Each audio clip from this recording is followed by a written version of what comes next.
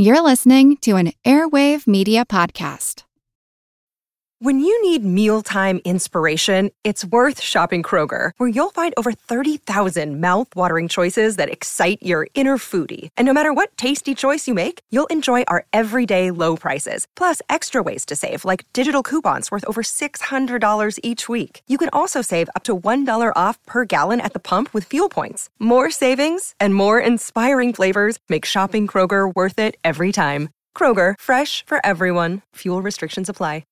The corporate world is like the ocean. It's alluring, but it's also full of deadly creatures that can shred you to pieces. It becomes kind of like a Game of Thrones political arena where everyone's trying to murder you to get your job. My family doesn't come from corporate background, so I didn't have any sort of guidance in that. This is not your typical work podcast. Sometimes you need to be empathetic. And then there are times that you ask for input, but you don't really give a shit. Listen to the Ambie Award-nominated podcast, Surfing Corporate. Stretch opportunity? What is this, yoga class? Get out of here.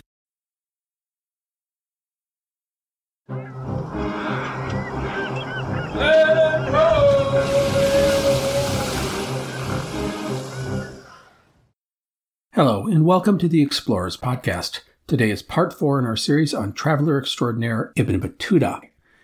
For today's story, I have 2 notes. First, go to explorerspodcast.com to see a map of the man's travels. And 2, a reminder that the dates of Ibn Battuta's travels are kind of wonky. We start in the year 1330 or 1332, we don't know for sure. Also, at the same time, we are going to find some odd, and at times incomprehensible, movements of our explorer. This is all okay. We don't know exactly why some of these things happen, but it could be explained by lapses in Ibn Battuta's memory or errors by Ibn Juzay, the scribe writing down Ibn Battuta's story. Again, this is fine. Things like this happen with documents written 700 years ago. I'll note these oddities along the way, but in the end, it really doesn't affect the main narrative of our tale. Okay, that is it for notes. Let us go to Mecca in the fall of 1330 or 1332. Ibn Battuta had completed his 3rd Hajj. He was in his late 20s, no longer an inexperienced kid, and he wasn't interested in heading home to Morocco. The wanderlust we spoke of in the last episode had not yet released its grip on the man. He was raring to go exploring again. But where to now? Well, while in Mecca, word reached Ibn Battuta about the Sultan of Delhi, who was hiring learned scholars to help administer his lands. The Sultan, Muhammad bin Tughlaq, was reportedly the richest man in the Muslim world. And what cooler place to go than India, which was in the far-flung reaches of civilization. And so Ibn Battuta departed Mecca, aiming for Jeddah on the Red Sea.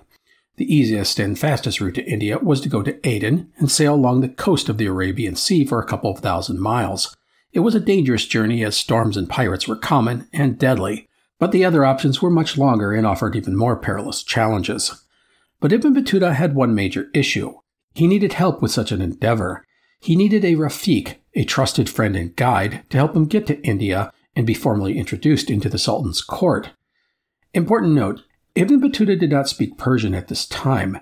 His Arabic was helpful, especially among scholars and officials, but that would not be enough if he was on his own. He needed someone to guide him geographically through the region, culturally amongst the Indian people, and then politically once at the court of the Sultan in Delhi. He needed someone to introduce him to the right people. He couldn't just show up and expect to get work without an advocate. Ibn Battuta would spend 40 days in Jeddah trying to find his Rafiq, his advocate, but he had no luck. He simply couldn't find anyone who fit his needs. And so he altered his plans. He wasn't going to give up on India, just approach it in a different way, a very different way. Instead of by sea, he would travel north to the area around the Black Sea and then approach India from Central Asia. It was a long, circuitous route, but it fit Ibn Battuta's style as he loved to avoid roads already traveled. And so Ibn Battuta crossed the Red Sea and proceeded north into Egypt. He went down the Nile to Cairo, where he rested for a short while. After that, it was west across the Sinai Peninsula. Our explorer's itinerary is vague through this region, but he will eventually trek up the eastern coast of the Mediterranean, reaching Acre, Beirut, and Latakia in modern-day Syria. Now, I want to stop and talk a moment about a man named Al-Haji Abdallah ibn Abu Bakr ibn al-Farran al-Tazari. Al-Tazari was an Egyptian legal scholar, and he became friends with Ibn Battuta, and it would be a long and fruitful association that would last for years. I also want to note that in addition to Al-Tazari, others joined Ibn Battuta's entourage. We rarely get to know the names or numbers of these add-ons, but I think it demonstrates the growing reputation and influence of Ibn Battuta. As we move forward, we can't forget that he was not a kid anymore. He was an incredibly well-traveled young man with a ton of experience. People likely gravitated to him and took him as a de facto leader. Remember, traveling for the sake of adventure was a rare thing in this era. People traveled for a reason. They wanted to make money. They wanted to find work, that sort of thing. Yet here was Ibn Battuta traipsing around Africa and the Middle East, telling stories of these exotic places to those he encountered. I get this feeling that others were inspired by him and sort of hitched their wagon to his ambition.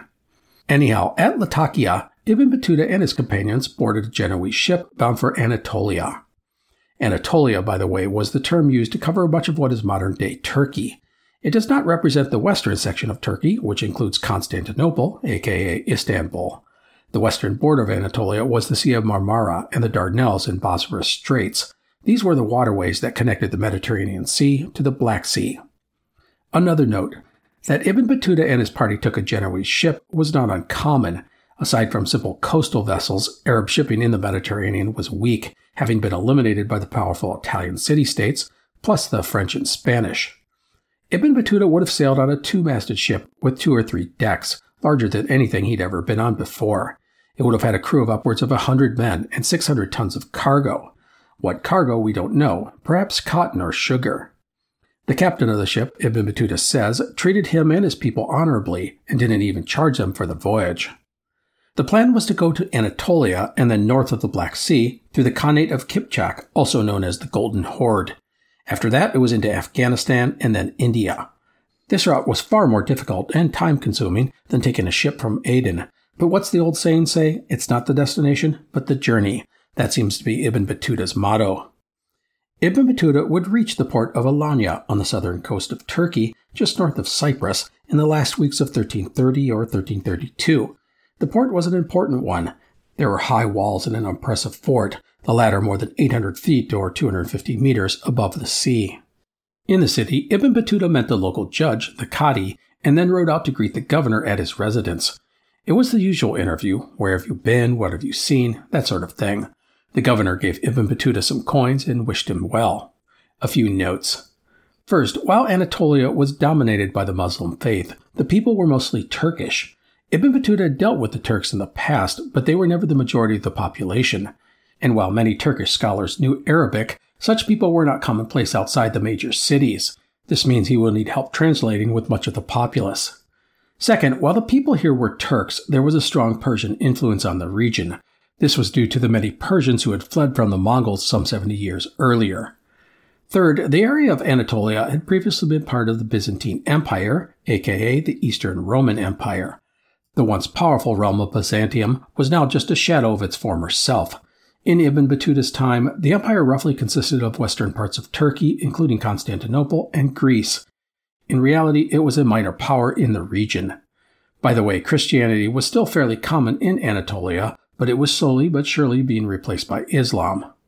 The ruler of Anatolia was Orhan, who had come to power less than a decade earlier. He was the second bey, which means ruler or chieftain, of what we now know as the Ottoman Empire.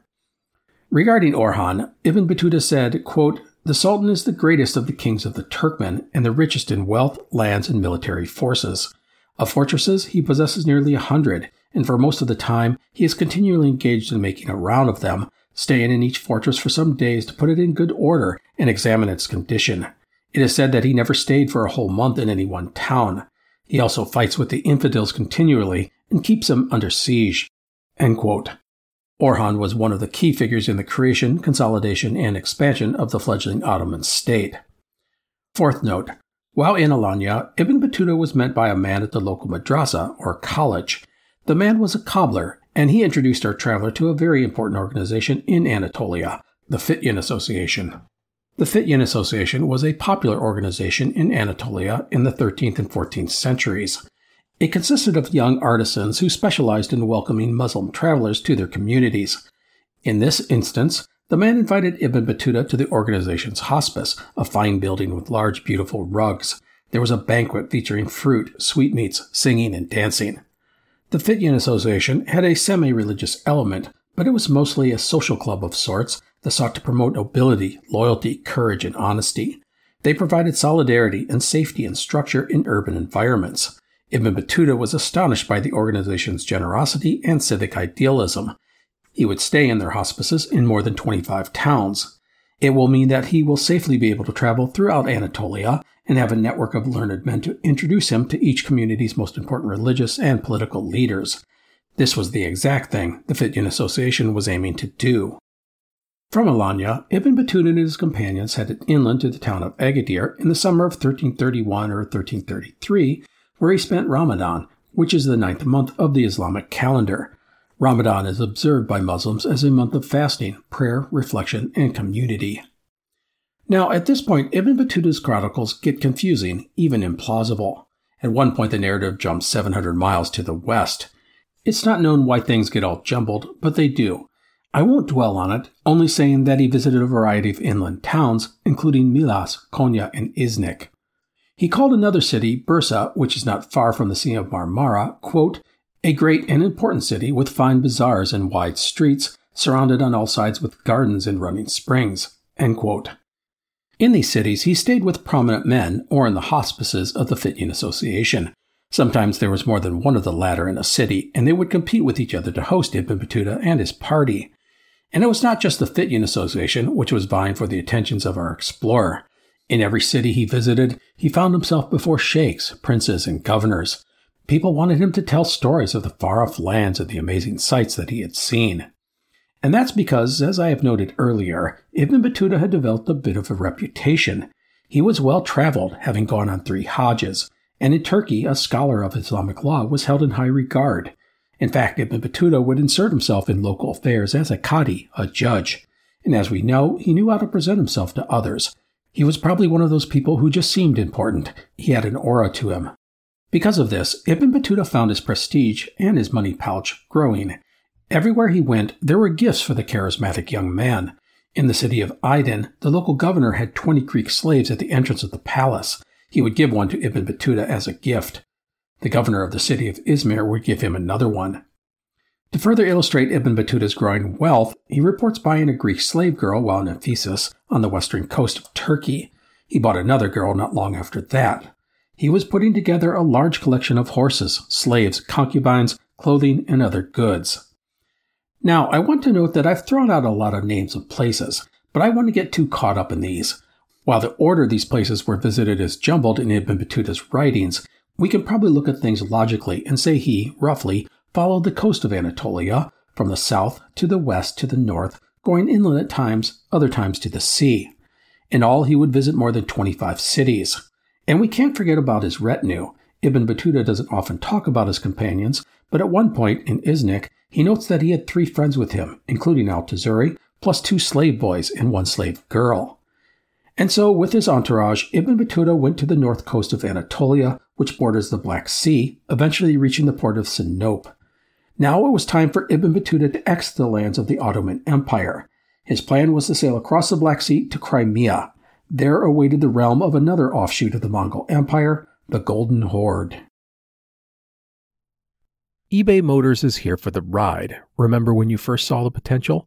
And then through some elbow grease, fresh installs, and a whole lot of love, you transformed 100,000 miles and a body full of rust into a drive that's all your own. With over 122 million parts for your number one ride or die, you can make sure your ride stays running smoothly. Brake kits, LED lights, exhaust kits, turbochargers, bumpers, whatever your baby needs, eBay Motors has it. And with eBay Guaranteed Fit, it's guaranteed to fit your ride the first time, every time, or your money back. Plus, at these prices, you're burning rubber, not cash. Keep your ride or die alive at ebaymotors.com. Eligible items only, exclusions apply. Hey explorers, it's Matt. What if you could poke, prod, and explore the mysteries of nature from wherever you are?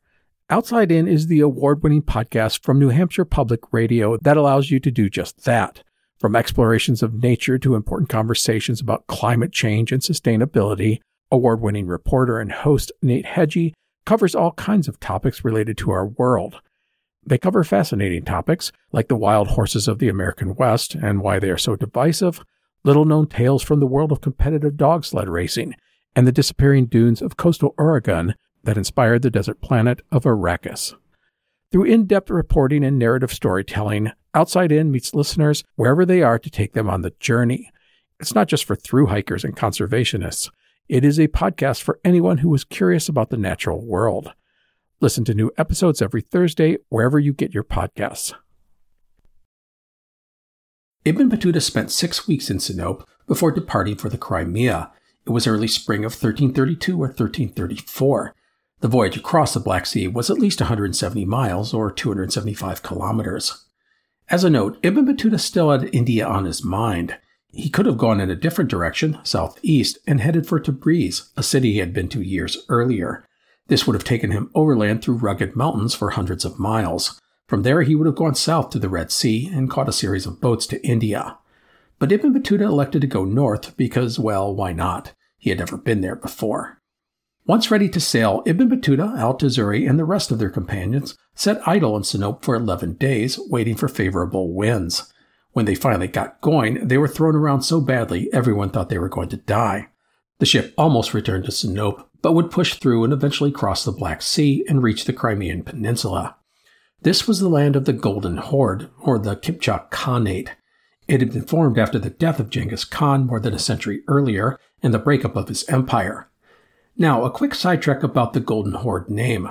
When we hear the term Golden Horde, it evokes these images of roving bands of horsemen sweeping across the plains. But that's not entirely true. Horde comes from the Mongol word ordo, meaning camp. The golden part refers to the Khan's opulent field headquarters, hence the Golden Horde.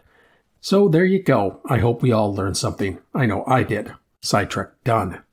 So the Golden Horde was at the peak of its military might at the time of Ibn Battuta. The empire extended from Siberia and Central Asia to parts of Eastern Europe, from the Urals to the Danube in the west, and from the Black Sea to the Caspian Sea in the south. It bordered the Caucasus Mountains and the territories of 2 other Mongol dynasties, the Ilkhanate to the south and the Chagatai Khanate to the southwest. The ruler of the Golden Horde was Uzbek Khan. Ibn Battuta and his ship would arrive at the port of Kaffa in the eastern part of the Crimea. Kaffa is today known as Feodosia, which had been called Theodosia when it was a Greek colony. When Ibn Battuta arrived, it was the chief port of Genoese merchants in the Black Sea, who were at war with the Venetians for dominance of the region's important trade routes with the east. The Italian city-states had invaded the Black Sea area in the 13th century. The Golden Horde tolerated these Italian colonies because it was Venice and Genoa and others who moved all the trade to Europe. Plus, the navies of the Italian city-states were unparalleled in power in the Black Sea. No point in messing around with a system that worked well for all the powers involved. Ibn Battuta was impressed by Kaffa, saying, quote, "We went down to its port, where we saw a wonderful harbor with about 200 vessels in it, both ships of war and trading vessels, small and large, for it is one of the world's celebrated ports." End quote. The city was a key link in the trade route from China to Europe. The goods on display would have been astounding. From the east there would have been silk, jewels, spices, precious metals, and porcelain. From the steppe, which is the flat, unforested grasslands of southeastern Europe and Siberia, there was grain. From the north there were furs and timber, and of course there were slaves. Kaffa was the most Latinized of the Black Sea ports. In addition to the locals, Ibn Battuta would have seen Turkish soldiers, Russian traders, Egyptian slavers, and Italian merchants. He would have heard 100 different languages. Ibn Battuta and his companions would find lodging at the local mosque for the night, but he would be astonished when he heard the bells of the local Orthodox churches. He had never spent a night in a place with a Christian population and had never heard the bells of a church. He said that when he heard them, he became alarmed and rushed to the top of the minaret and began chanting out the Quran in a call to prayer. The local Qadis, he said, rushed to him to prevent his actions from causing an incident. Was all of this true? Who knows? It smacks of bravado, the bold Muslim rallying his fellow devotees to battle in the face of the infidels. But in the end, it really doesn't matter if it's real or not. I want to remind everyone that Ibn Battuta's book was written for learned Muslim men, and so he takes great pains to set good examples for his readers. Anyhow, Ibn Battuta and his companions would depart from Kaffa after a few days, taking wagons to Al-Karam, the provincial capital. Al-Karam is today known as Stari Krim. There he met with local scholars and stayed at a Sufi hospice. As a note, while there were many Christians in the empire of the Golden Horde, Islam was the official religion and its influence was growing. Islamic law now superseded local and Mongol laws. The Khan, however, was tolerant of the Christians, and they were, for the most part, loyal to the empire. Ibn Battuta would continue his journey, going into the interior of the Crimean Peninsula in a clockwise motion, and eventually ending up at the city of Azak, which today is called Azov, at the northern tip of the Sea of Azov. It was there that Ibn Battuta would meet an emir, or general, of the Khan. The man was heading east to rendezvous with Uzbek Khan at his traveling court, his ordo. This was hundreds of miles through rugged, often hostile lands, complete with an imperial escort, and it was a chance to meet the Khan, who was a direct descendant of the legendary Genghis Khan.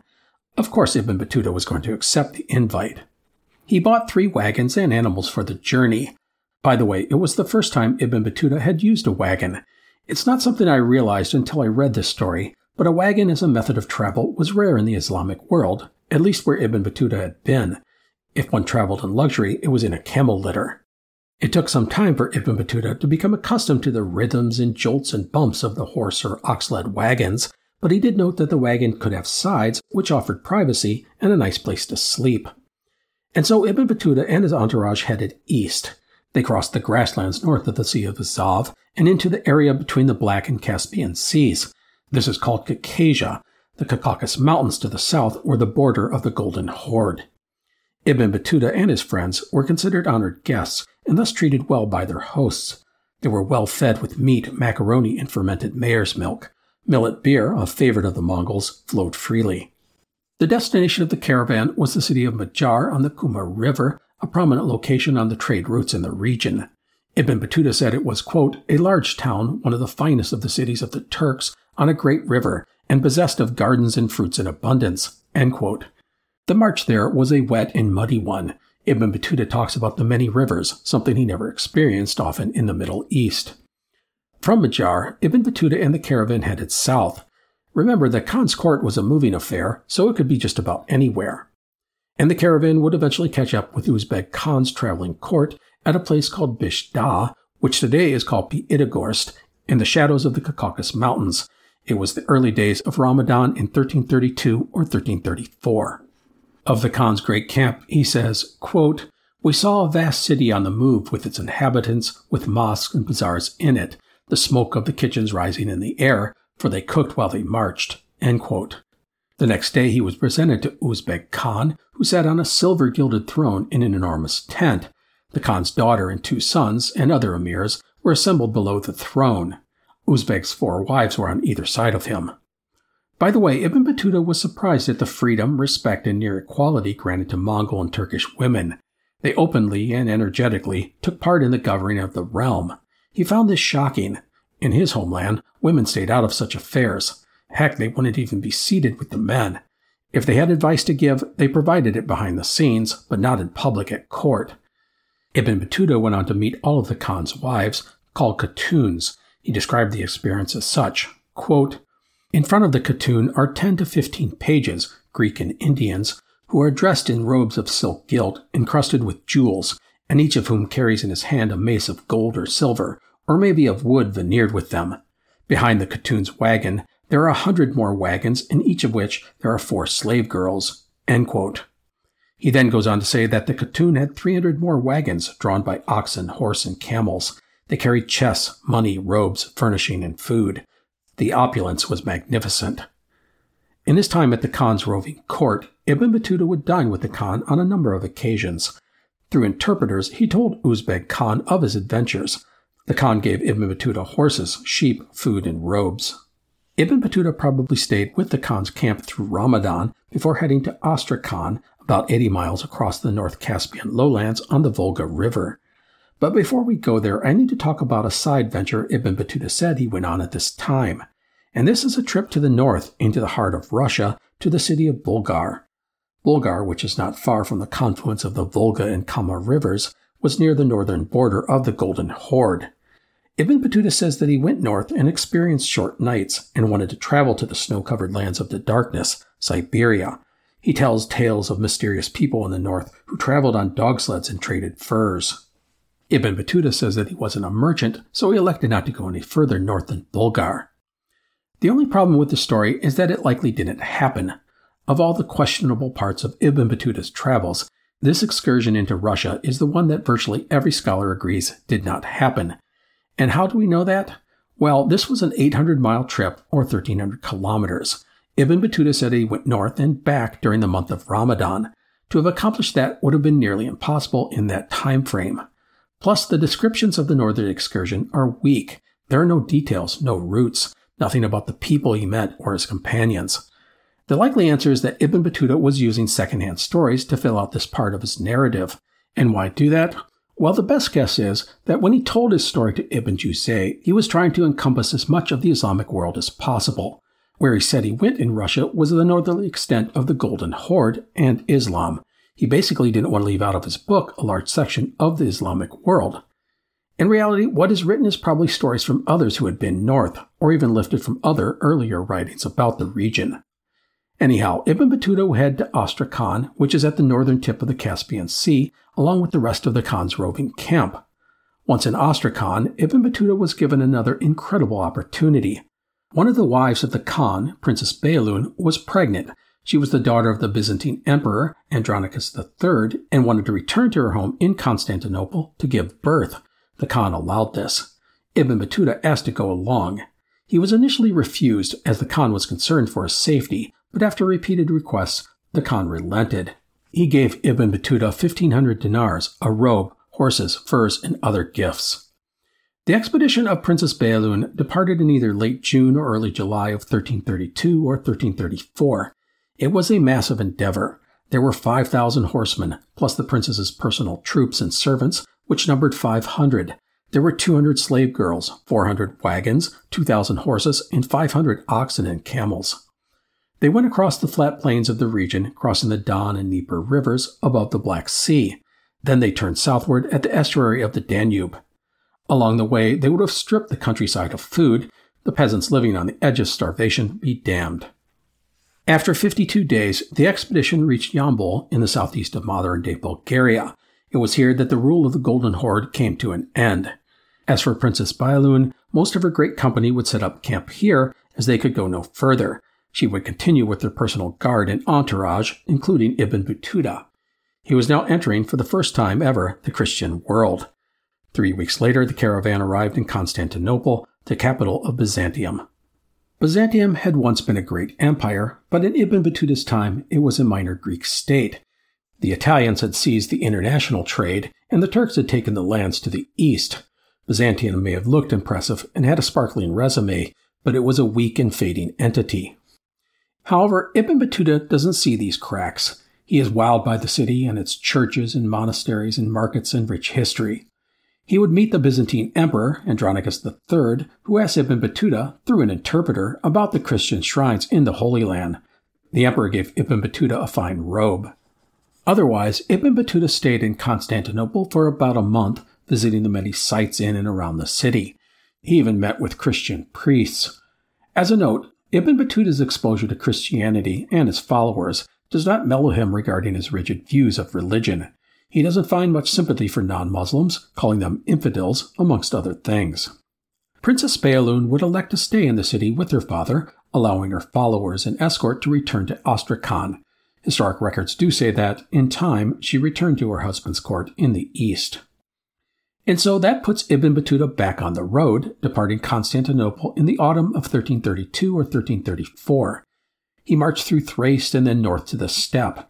There he ran into cold and snow like he had never experienced. He said that he wore 3 coats, 2 pairs of trousers, 2 layers of socks, and bearskin-lined boots. He wore so many clothes that he had to have someone help him onto his horse.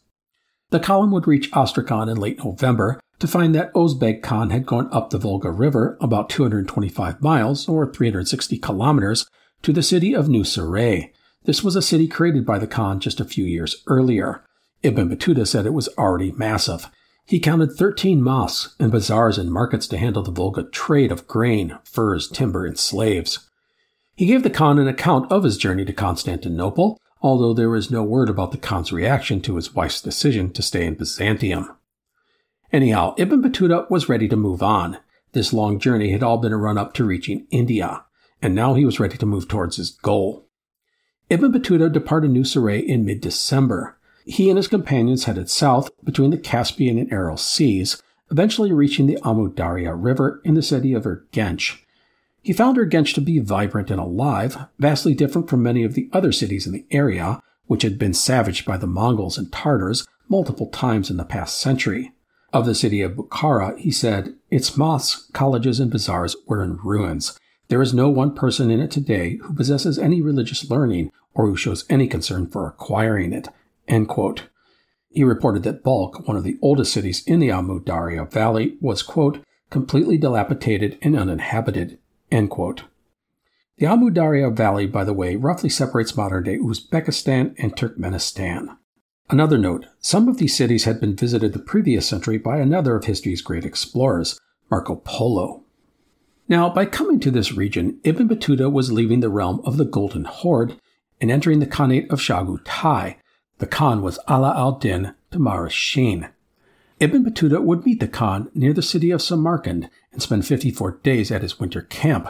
He called the Khan, quote, "a man of great distinction," end quote, because he, like Uzbek Khan, had made Islam the Khanate's official religion.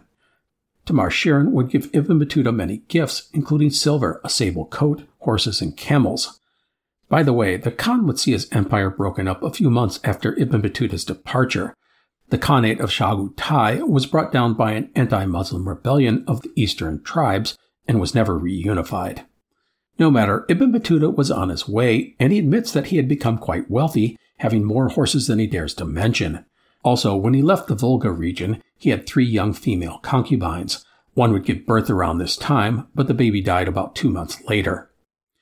Now, after staying with Tamarashin, Ibn Battuta reports that he took a long and zigzaggy trip to the west. But this leg of the march is full of vague descriptions and contradictory information, and probably did not happen.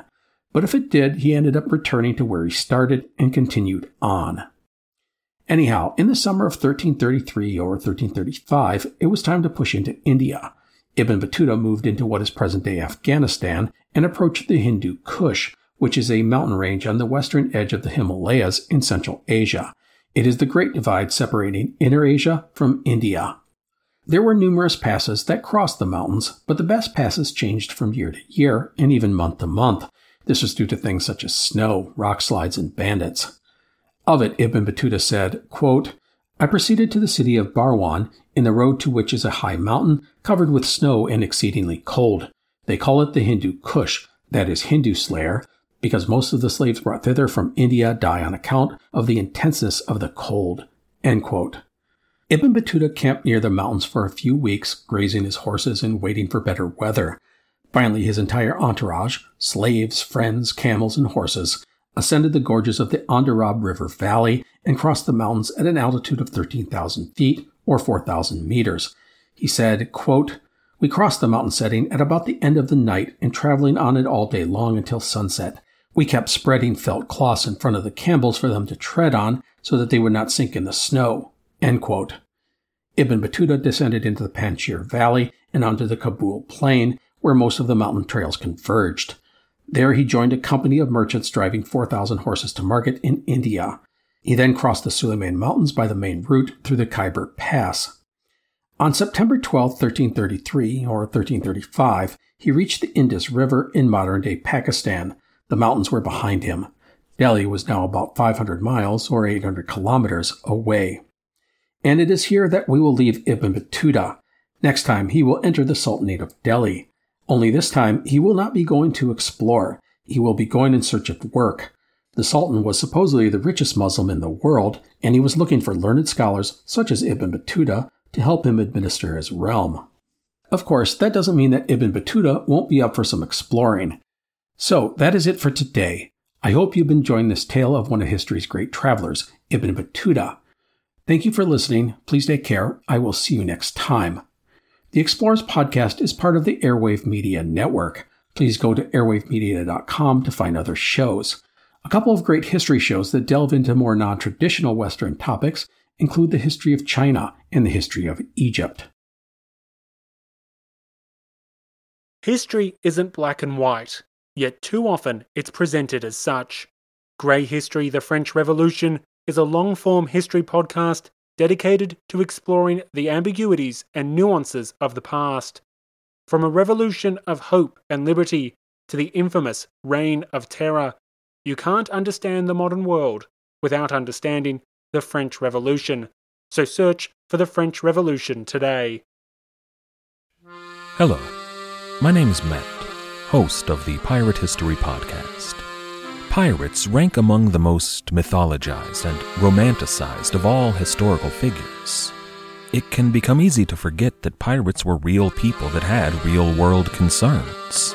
If you like tales of high-seas adventure, daring do, and also want to learn more about who Blackbeard supported to be king, you can learn more about all of that at the Pirate History Podcast.